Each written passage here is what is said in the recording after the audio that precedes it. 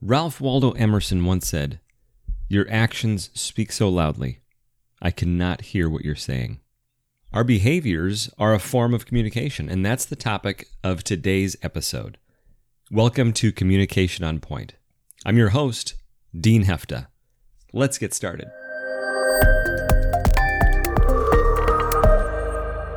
When we think about communication, the easiest thing to consider are words and things that we write, things that we say to people. Those are the traditional ways that we think about communication. The reality is, not only do our words that we write and say become a form of our communication, but maybe even more importantly and more significantly, the things that we do are a form of communication. So let's talk about our behaviors and how they affect how people hear us and how people see us. You know, one of the things that I've noticed in my career is people have a desire to help others, a tendency to make promises. And today I want to talk about why that's important, some of the things that we need to consider in that, and what happens when those promises aren't kept. As a society, as relationships, as coworkers, as friends, a big part of that is built on trust. And trust is a form of, you could say, predictability. Do I trust that I know what's going to happen in the future? Do I trust that I know how you're going to behave? It is a way that I have assurance of the future. I trust in what's going to come. It's a type of forecast. You know, people love to beat up the weather forecasters because what they're really saying is, I heard this prediction 2 days ago, and now what I'm experiencing for weather is very different. I don't know that I trust their predictions. And what happens is, when we find ourselves in stressful situations, our senses, our observations, and the impact of those predictions, of our ability to trust others and to forecast what things are going to be in the future, is amplified. We're hypersensitive, we're hypervigilant, we're tuned in to what's happening. And so whether that's in a workplace or in the challenges that we're experiencing with the pandemic, these environments amplify how we perceive and how we're tuned into the behaviors of others. So it becomes even more important. You think about that, a organization that's going through a great number of changes and the staff is very anxious. They're going to be overly tuned in to what the executives are saying and what they are doing, and they're going to read into that. So that means that as leaders, we need to make sure that we are very congruent in what we say and what we do and the promises we make and the follow-throughs that come behind those promises. And we have a tendency, I think, in the moment, and there's a handful of things that I want to dive into that can help us increase our awareness of how do we improve our communication with our behaviors. And one of those is, in the moment, we have kind of this elevated enthusiasm. Maybe you're having a conversation with somebody and they say, "Hey, would you be able to do this thing for me?" And we're so caught up in that, we want to please, we want to be the hero. We say, "Yes, I will do that."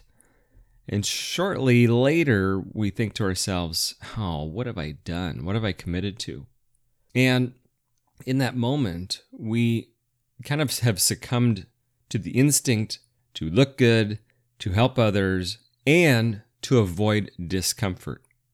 See, when I'm standing there with the person who's maybe asking for a favor or wanting something done, I really don't want to see the disappointment in their face, right? Isn't that part of what's going on? I don't want to let them down in person. And so we begin justifying it to ourselves like, yeah, I think I can do this. I will be able to do this. Yeah, and I want to help them out.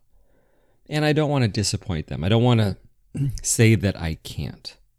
And so in the midst of that enthusiasm, we say yes.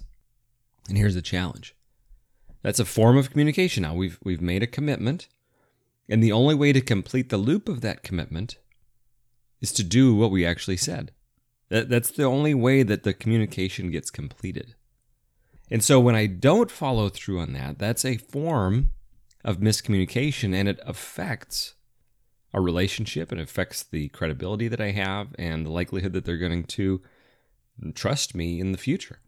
So there's 5 things that we're going to talk about. And that first one that we're just discussing is enthusiasm. And it's the enthusiasm of the moment. So what do I do about that? Well, I need to have some presence of mind in that moment to really be able to understand, what does this mean when I say yes? What's the impact of me saying yes right now on them and on me? And what's the likelihood that I'm actually going to follow through on what I just said? And a part of our growth, a part of our improvement of our communication comes from increasing the likelihood that we set ourselves up to follow through on every commitment we make. And when we do that, how people perceive our communication and our self-awareness and our integrity goes up. So the other 4 are tools that we can use to improve how do we handle that moment when we need to make sure that the things we say we're going to do, we're going to match the things that we actually do. The second thing is making sure we get clarity. One of the biggest challenges, one of the biggest hurdles that we have in executing on commitments, following through on the things that we say we're going to do, is lack of clarity. So if somebody asks a favor or involves us in a project and they have a vague request and we think we know what they want, but we're not quite sure, but we don't take time to say, I want to make sure that I understand this very clearly so that I know what it is you're wanting. And building that clarity means I understand what's the challenge that they're needing help with. What does success look like? What is the output of what I'm going to work on? How does that look? What are they going to experience from that? What's going to be the thing that they get from the work that I do? So I need to make sure that I have clarity. Who else is going to be involved in this? Are there other people that need to be pulled into it or checked with on this progress? So taking just 30 seconds or 60 seconds to gain clarity before I make a commitment is going to improve my ability to make a sound commitment. So that's number 2. Number 3, fit. I call this one fit. And that is, am I the right person to do this job? I might be able to do it, but if I think about what another person is asking of me, there might be other people that can do it better and faster than I can. And they maybe aren't even connected with them, or they didn't think about those other people, and they came to me because they know that I'm helpful. And if I'm really focused on helping them, it doesn't mean that I have to do the work. It means that I have to help them solve that problem. And solving that problem the best way possible might be saying, you know what? Debbie is actually much better at this than I am.